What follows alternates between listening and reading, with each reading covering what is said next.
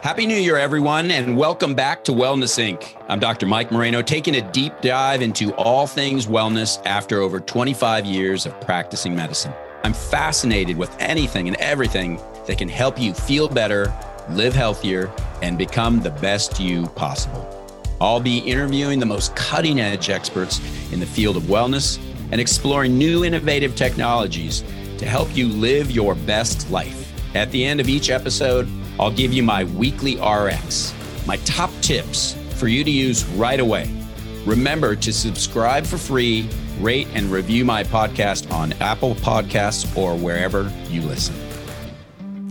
So we are fortunate, and I'm really excited selfishly because I have had some musculoskeletal issues, to say the least, as of late. There's so many directions we can go with this. You know, sports is a huge part of our culture, of our community. When you look at, the ever-growing population of sports, in particular young athletes, you think of injuries, you think of pain, you think of inflammation, you think of trauma, and it's surrounding us, and it seems to be growing at least a lot more than when I was a kid. We are fortunate to bring in an expert who can help us understand sports injuries and how to heal our spine.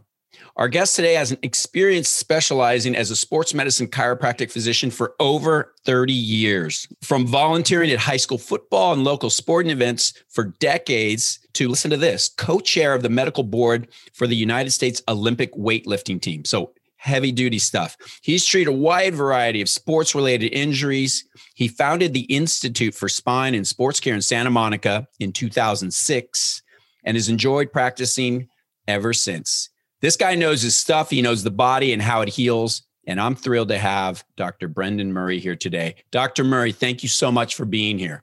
I appreciate being here. I really do appreciate it. I'm excited to have these conversations with you. First of all, I want to say thank you for your field, because I think chiropractic medicine, I don't know where we would be without it, quite honestly. And what makes me more angry than anything is when people are like, well, you're a doctor, you don't believe in chiropractic. So I'm like, hold on a second. You're crazy, because I go to one regularly.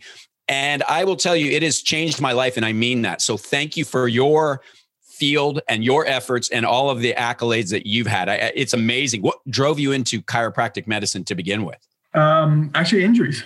So I had a fairly significant injury when I was playing sports growing up. I was playing soccer, had a bad ankle injury. I had fracture dislocations, had to have it repaired. They basically told me at the time that because of the type of injury I had, I was probably going to barely be able to ever run again. I was going to always have a limp. And so I was playing high level sports at that time, and that was kind of devastating. To the credit of the surgeon, did a great job, repaired me. I worked my tail off with a great physical therapist, just did a fantastic job with me. And 6 months later, I was on the field playing again. I mean, that's amazing. And we see sports, and it's so many injuries. I mean, kids are being pushed to such a high level of expectation in terms of performance in sports.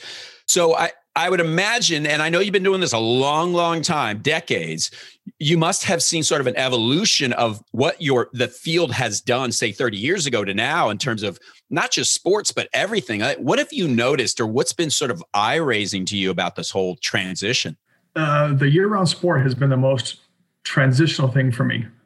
We've seen an increase in catastrophic injuries in young athletes as a result of sports selective. So they use one sport, they play one sport all year round.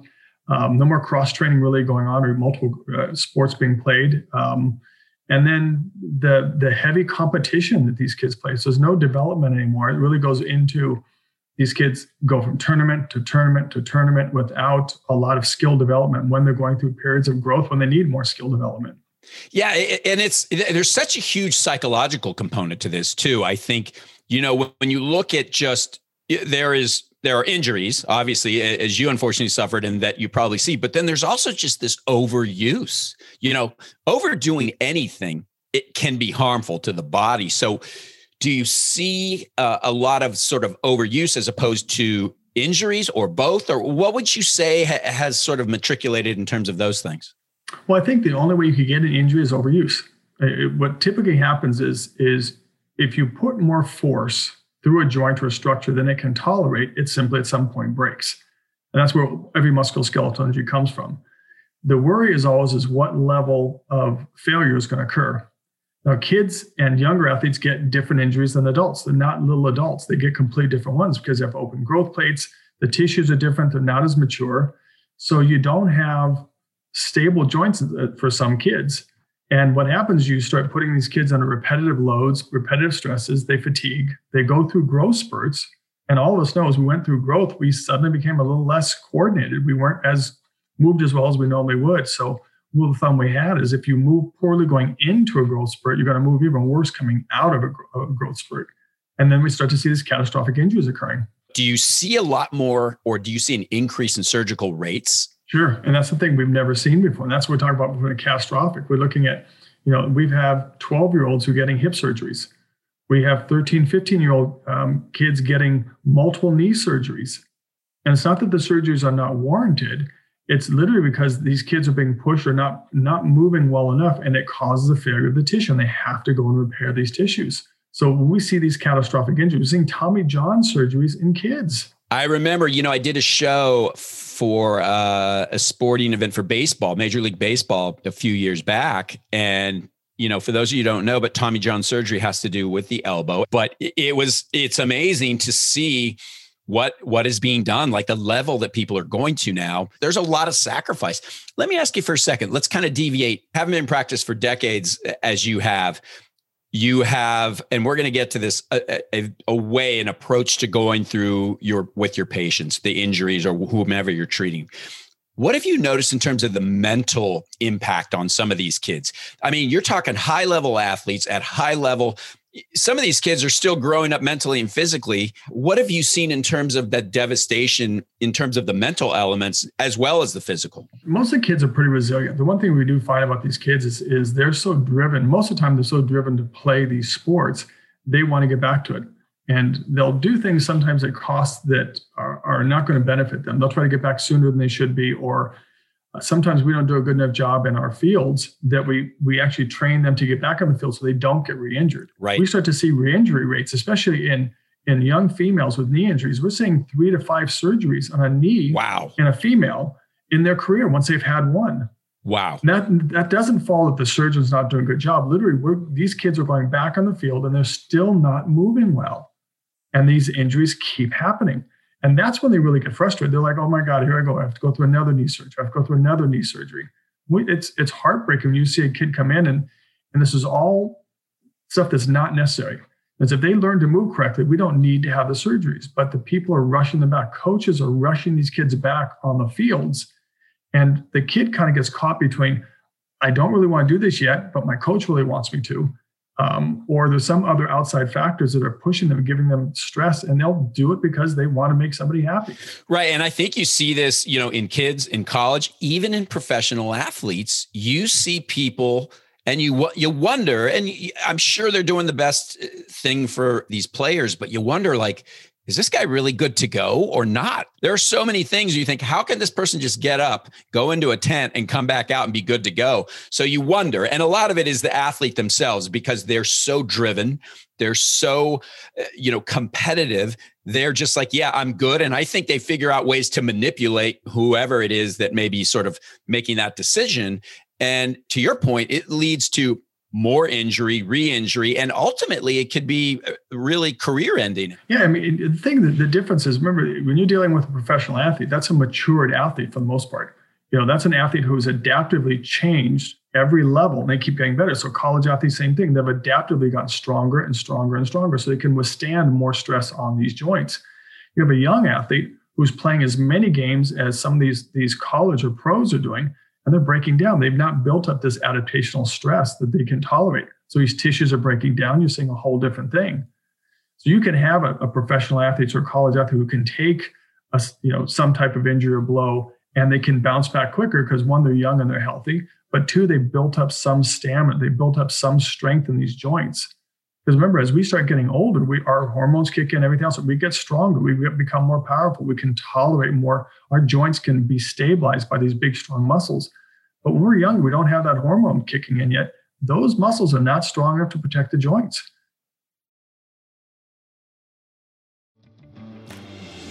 Let me ask you this. So after 30 years, what would you say is the leading injury that you treat? I treat a little bit of everything. So it all depends on what we have. You can go through runs where you have spine stuff, you have hip stuff, shoulders, knees, elbows. It depends on the sport, and it depends on what, if there's any past history. Those are all things that kind of give us better ideas. But the blessing I've had is we get a chance to treat everything, and we can see everything from, the disc injuries or fractures to, dislocations, labral tears, hip and shoulders, to meniscus injuries, ankle injuries, you name it, we see it at this point. It's amazing. As I was mentioning, I've gone through some stuff personally with this hip condition that I have, and I'm a swimmer. So I have a lot of shoulder injuries and a lot of just overuse type things. I shouldn't say injuries, but overuse. And I'm amazed. And I'll tell you, I love going to my chiropractor because it's amazing how much better I can feel when I come out of there almost immediately. And it brings me to what I love, your 3 treatment phase thing. I'll tell you, so the condition I was diagnosed with was avascular necrosis of the hips. Fluke thing. I'm 52. I'm a swimmer. I'm really fit. And I always have been, was having this sort of hip back pain, dealt with it for so long because I'm like, I've never had an injury, never had trauma. I'm like, how could there be any sort of issue going on? So long story short, as I went through the workup, lo and behold, I get a call from my radiologist and he says, "Hey, do you know about your hips?" And I'm like, "No, I have no idea what you're talking about." And it turns out I have avascular necrosis of the hips, which simply put, I don't get good blood flow to the part of my hip that attaches, or I should say the part of my femur that attaches into the hip joint, and thus result in a lot of groin pain and back pain. And I was frustrated because I was taking Motrin and Tylenol and all of this and that and doing all of the stretches that I thought, and I was just sick of it and I was miserable. And when I started seeing my chiropractor, it was amazing to me within a few visits how he was able to figure this out. And my point is that so much of pain in the body, musculoskeletal, comes from the spine, at least in my experience. I'm curious, what are your thoughts on that? It's all body mechanics. There's no question about that. And even some of the most recent research starting last year, some point in 2018, 19, even into this year, it's being supported that we believe that most of our hip injuries, like labral tears, labral injuries, impingement syndromes, stem from dysfunctional loss of control in the low back and pelvis, and that leads to the hip injury. So if you want to get rid of our hip injuries, we go to the back. We go to the back, we change dysfunction, make it move correctly, and then take the pressure off the hip. That's become the new norm, because now the research is actually supporting that this is the cause of these labral injuries. Yeah, with my shoulder, that's exactly what he did as well. Yeah. And I'm telling him, this issue with my shoulder. And I'm like, I know I didn't tear a rotator cuff. I didn't have any that can't be the case. And certainly it wasn't. But it's exactly what you just said. He goes back to the spine and the manipulation that he did. It was very distant from where the actual pain was. Yet I really, quite honestly, got better so much quicker than I thought, to the point where I don't take really anything anymore. When I fall off my routine, when I don't do my homework, as I tell him, I start to get aggravations with the groin or with the shoulders. But it quickly, I just, I go back to doing what he's taught me, and I'll go in for these adjustments. I'll tell you, it's changed my life. I don't take anything anymore. Am I pain-free? No. But I think most people nowadays will say, yeah, we have a little back pain.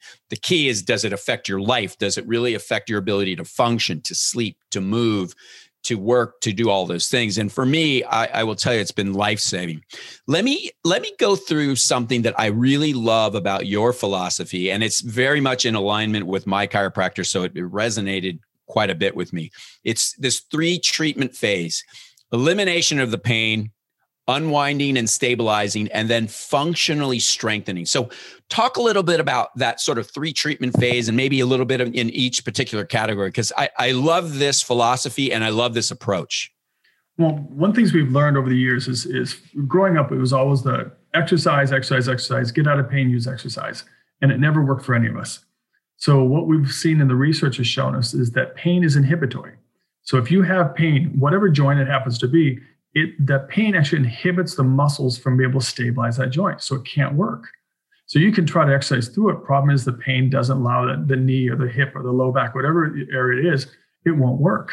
So our focus is always get them out of pain first. If I get my athlete or my patient out of pain, now I can actually start to change how they function. And we do that using different modes of manipulation, mobilizations to normalize the biomechanics based on that injury. Once we can get that, then we unwind. Basically, we start to teach them how to stabilize locally, because every joint is going to be stabilized. If we talk about core is there's local stabilizers and there's global stabilizers. And the local stabilizers are going to keep that neutral position through that joint in the neutral position all the way through. Every joint works the exact same way, whether it's a knee, a hip, a shoulder, they have deep stabilizers and they have mobilizers. So what we want to do is get those local groups of muscles working and then take it into a functional pattern. So if you're a swimmer, we get you back in the pool with certain mechanical changes. If you're a cyclist, we're going to get you on a bike and say that we're going to use cycling as your rehab. Right. I'm going to use swimming as your rehab. Which is a crowd pleaser, I'm sure. Like these athletes, I know when I first had my problems with my shoulder and they said, my physical therapist said, well, you're going to have to be out of the pool for like 6 weeks. I'm like, what? I'm like, I went nuts. And it's a huge crowd pleaser too, to get people out of pain. Pain is so debilitating. When I thought about how bad I hurt, every turn at night in bed caused pain. Every rotation, sticking a pillow under my leg, under my shoulder, under my arm, it was just a nightmare. When you start to get good sleep, when you start to be functional, when you don't focus on the pain that you have every day, it is life-changing. And I love that. So it's a crowd-pleasing thing. So I know you were co-chair with the medical board for the U.S. weightlifting team. So I'm curious, I'm not a weight room guy. That we always joked around that swimmers hate going into the weight room because we just can't stand being, we're like, fish. We don't like to run. We don't like to be out on land. Stick us in the water and we're good. Swimmers and water polo people are not the greatest in the gym either. I got a chance to work with USA water polo, and in the gym, they were not the best athletes. In the water, ridiculous. Right. That's what it was. It was like on land, no. Right. I would sleep. I remember even in high school when I was playing water polo and in college as well. Like I would go into the gym to lift weights and I'd be sleeping. I hated it. I just couldn't stand it. But I think the work that you've done with the U.S. weightlifting team, how does that sort of preserve the body and protect you or prevent injuries? Well, movement is movement, right? And then what happens is when you start dealing with weightlifting, it's a whole different thing, because those are really athletic movements. So if you're doing in weightlifting, there's two lifts called a snatch and a clean and jerk. So those are very athletic lifts. But even if we have an injured weightlifter, we'll use parts of those lifts to strengthen and to rehab them. Gotcha. The way our body is designed is it will learn doing a slow, shorter movement, shorter range of motion, fast. It'll really learn that piece. And then you can start to open that range up and you can put loads to it. And it speeds up the cortical motor learning aspect of it. Interesting. So Okay. We've heard the term for so long of motor plasticity. Our fastest way of increasing motor plasticity is find a range and a load that they tolerate and then have them repeat it. And they learn it very quickly. And we start getting reorganization of the motor cortex so that they start learning faster. So we use weight training, even if it's just small 5-pound weights, something just to start changing motor plasticity as fast as we can. With our weightlifters, we get them doing movements that they can tolerate and they move well with in a short range of motion, and start increasing loads. We get them back really quickly using weightlifting.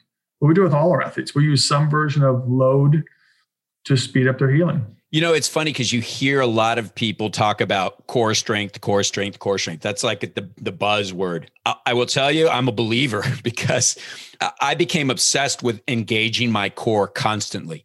And, I had my homework that I would be given, my exercises and stretches, but even just engaging your core, even when you're sitting or even when you're standing, it's amazing to me as well. Like my shoulder used to bother me so badly that even brushing my hair or putting a shirt on was painful. What I noticed is that when I would engage my core, and again, tell me what you think about this. Maybe I'm in my own head, but when I would engage my core, I didn't feel that shoulder as much. It was almost as though engagement of the core took whatever sort of pressure or tension on my shoulder from literally not just swimming, but like putting a shirt on.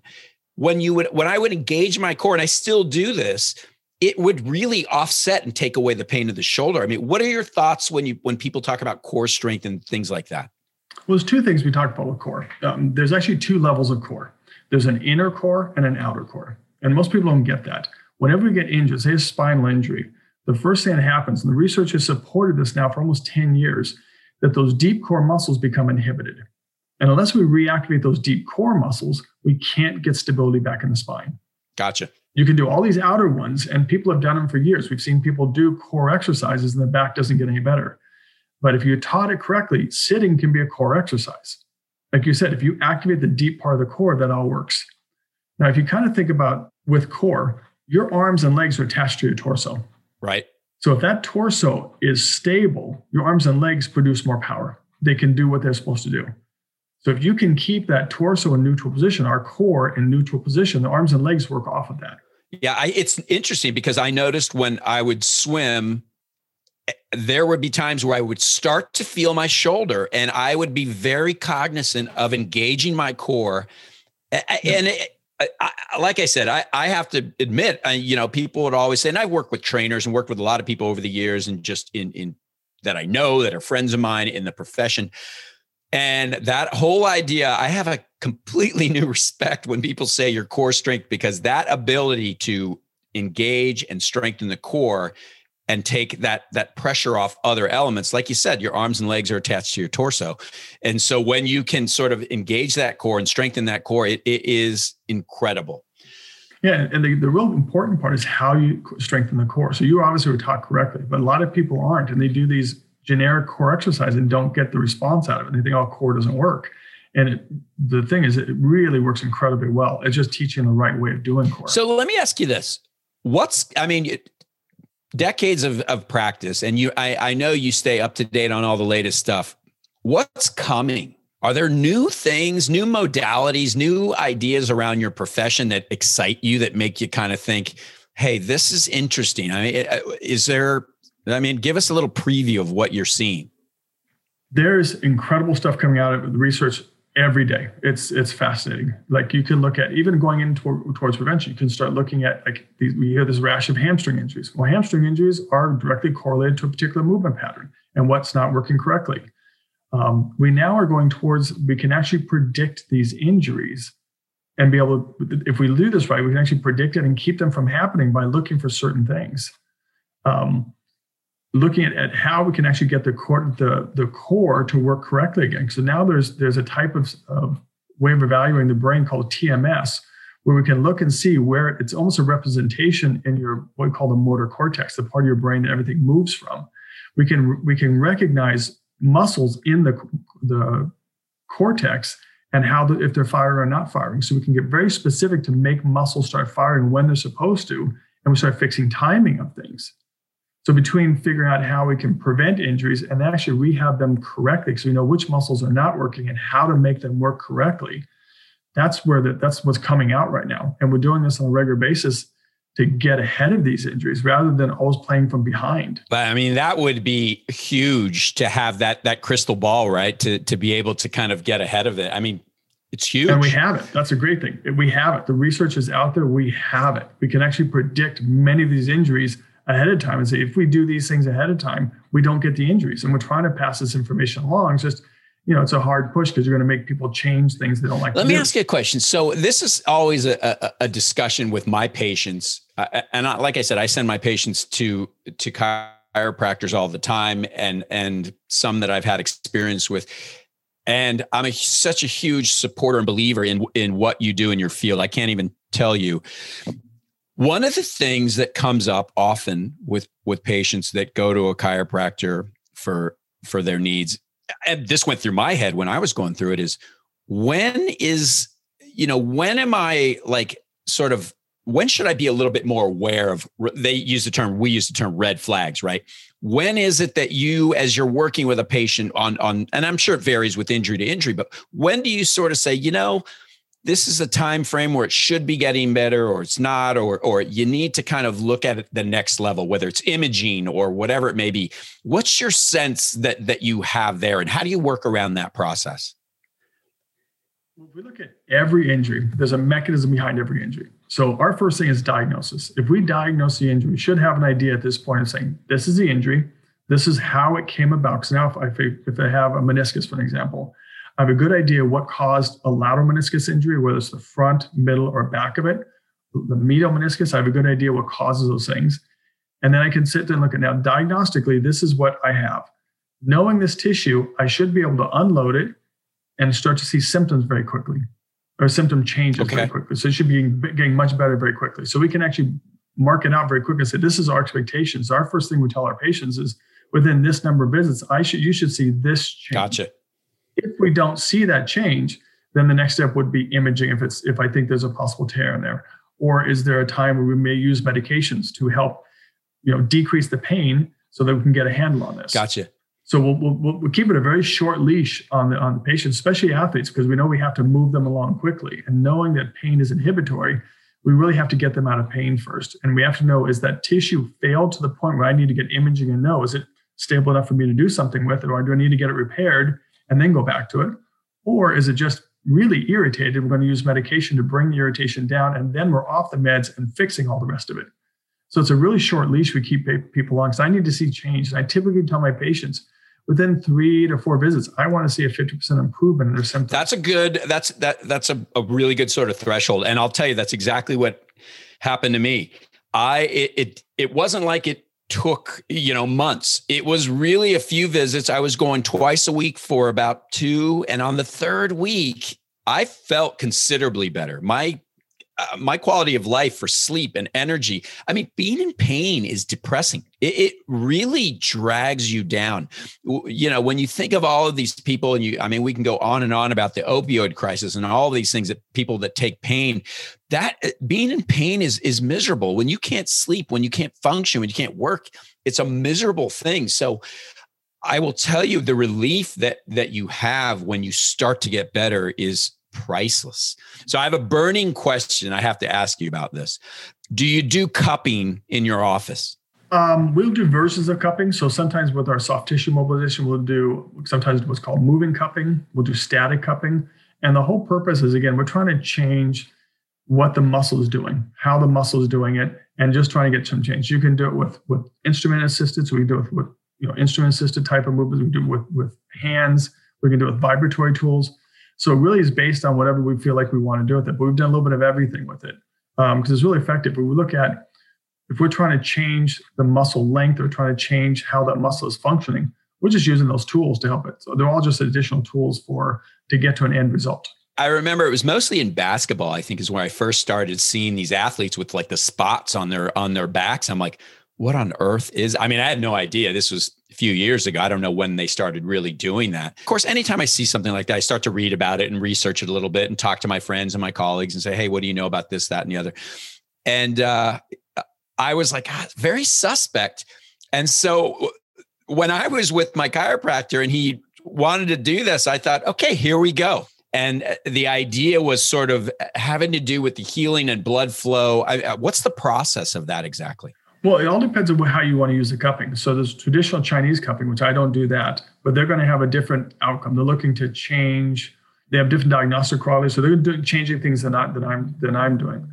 If I'm doing it for cupping, we're trying to change the myofascial attachments. Gotcha. And how the muscle skin interface starts to work, and you're actually trying to change that. And as it becomes more restrictive, the muscle can't work the way it's supposed to. We've all had soft tissue done. And so if it's done correctly with a light enough touch, we can actually open those muscles up and get those muscles to elongate and get rid of some of the fascial attachments or the fascial restrictions. And we're using the cupping just to do that. That's what we'll do in our office. So it's not a traditional trying to change blood flow so much as actually we're trying to change length and how the fascial attachment is going on to the muscle itself. What I love about the whole world of chiropractic medicine is that when you look at musculoskeletal, and I'm a primary care guy, so I deal with tons of musculoskeletal stuff all the time. And I end up sending a lot of them to you because or chiropractors in my area, because I know my limitations and I know, you have to have that idea. Is this an injury where you need to look towards imaging or red flags or, there's so much that comes from the history from a patient. But gosh, your field is just evolving so quickly. There's, research and so many new things. It's got to be exciting for you when you look how you practice now compared to how you practiced 25 or 30 years ago? I mean, what's it like to kind of reflect and think about that? Oh, I mean, what we knew 25, 30 years ago when I first came into practice is ridiculous. And now, what's become evident is that every musculoskeletal injury comes because, again, like we talked about, force exceeds what the tissue will tolerate. So somehow that tissue or that joint will change positions because of the injury. So every musculoskeletal injury, now we all know that there's a mechanical part to it. So if you don't change the mechanics, it keeps coming back. We've all had things, most of us have broken things. I broke a lot of things growing up, right? But you get a cast on, they put it back together and it heals in that position. If you don't get it casted or whatever, then it kind of heals off. Well, the musculoskeletal system is no different. If a joint is moving abnormally because of an injury, unless you change it back, it's not going to fix itself. The pain may go away, but the joint is going to continue to function, but in a poor position. Therefore, it actually starts to erode. And that's what we're starting to see is these arthritic changes. We're seeing these hip replacements and knee replacements going on. Wonderful surgeries, but they don't have to be. If we can get ahead of it and actually normalize joint motions, we don't get arthritic changes. Right. Yeah, no, I love what you were saying earlier about, these new ways of getting ahead of things to prevent injuries. Everything's about prevention. In primary care, we say the same thing. If we can prevent these heart attacks, if we can prevent strokes, if we can prevent cardiovascular problems through lifestyle interventions, whether it's diet or exercise, weight management, smoking avoidance, whatever it may be, it's a lot easier to take care and cost effective to take care of a healthy person than it is a sick person. And, I have a relationship with my patients where I tell them, you and I are partners, and there are going to be things you're going to ask of me, and there are going to be things I'm going to ask of you. When you're down and out, you need medicine, you need an x-ray, you need some guidance. I'm going to be there for you, and I'm going to be there to help you get through what you need. But there are things I'm going to need from you. I'm going to need you to move. I'm going to need you to take care of your body physically, nutritionally. All of these things are important. But I think the body is magical to me. When you look at how it works, when you look at the organ systems and everything, how it functions in unison for decades. I mean, in some cases, 80, 90, 100 plus years, it's fascinating. It's fascinating that it just happens. It's what drew me to medicine. And I would imagine probably drew you into medicine as well. And I will just tell you, we are fortunate to have chiropractors. And I can speak volumes of my chiropractor. He's just been fantastic. He and his partner both have done work with me. So again, as I said at the beginning, I have to thank you, Dr. Murray, for your field and for your expertise and the work you do, because it's made such a change in my life. And I cannot really even express to you the gratitude that I have. Well, it's been a pleasure for me to do this. And the fun thing is the more I learn, the less I know, because I learn so much more about the body every single day. Like you said, it's magical. The amount of things, the things it can do to repair itself and to keep going it's mind-boggling. I can't even understand it sometimes. And the more I understand of it, the less I go, how does this really happen? Right. This has been going on for centuries before I ever learned this. It's not like I just got to learn. I got the chance to learn it now, but it's been going on for centuries. Right. How has this happened? Yeah. It's the most fascinating thing in the world. It really is. Listen, I think we're going to have to drag you on for a part 2, maybe part 3, because I got loads of questions, but I have to thank you again for spending time, for educating me, for making me feel better. Your entire community and then the work you guys do in your field of medicine we couldn't get along without it, quite honestly. Where do I send our listeners to find you? Where can we find you? You can find me at our office is called the Institute for Spine and Sports Care, or Dr. Brendan Murray. Either one of those. I'm on Instagram. I'm on via Dr. Brendan Murray or Institute for Spine and Sports Care. So we're all over the place. We have our websites, Instagram. So look us up. You can find us. Dr. Murray, thank you so much for coming on and spending some time and educating us today. I really, really appreciate it. It's my pleasure. I'm very excited to be able to do that. Weekly RX. Again, I want to thank Dr. Murray because I can go on and on about how much happier I am not being in pain all the time. I want to get to the weekly RX. Now, I'm going to borrow something from the good doctor because I loved it. And as I was kind of reading about Dr. Murray and his philosophy and his practice and all his accolades and achievements, I love the 3 treatment phase: eliminating pain, unwinding and stabilizing, and functionally straightening. I mean, these are the things when you give the body what it needs, from nutrition to movement and activity. The Good Doctor talks so much about all these surgeries and all these wonderful things that we do. But if you don't get the body back in check, if you don't get the body moving the right way, you can still end up with the best surgery and having chronic problems. So that's it, guys. Stay active, move, reach out to chiropractors, because I will tell you, they've made a difference in my life. They make differences in millions of people's life. Thank you so much for spending some time with us. That's it for today. Don't forget to subscribe for free download and listen to Wellness Inc. with me, Dr. Mike Moreno, on Apple Podcasts or wherever you listen. And follow me on social media at 17 Day Diet. Thanks so much. Bye-bye. The Wellness Inc. with Dr. Mike Moreno podcast is for informational and entertainment purposes only and is not intended as a replacement or substitution for any professional medical, financial, legal, or other advice, diagnosis, or treatment. This podcast does not constitute the practice of medicine or any other professional service. The use of any information provided during this podcast is at the listener's own risk.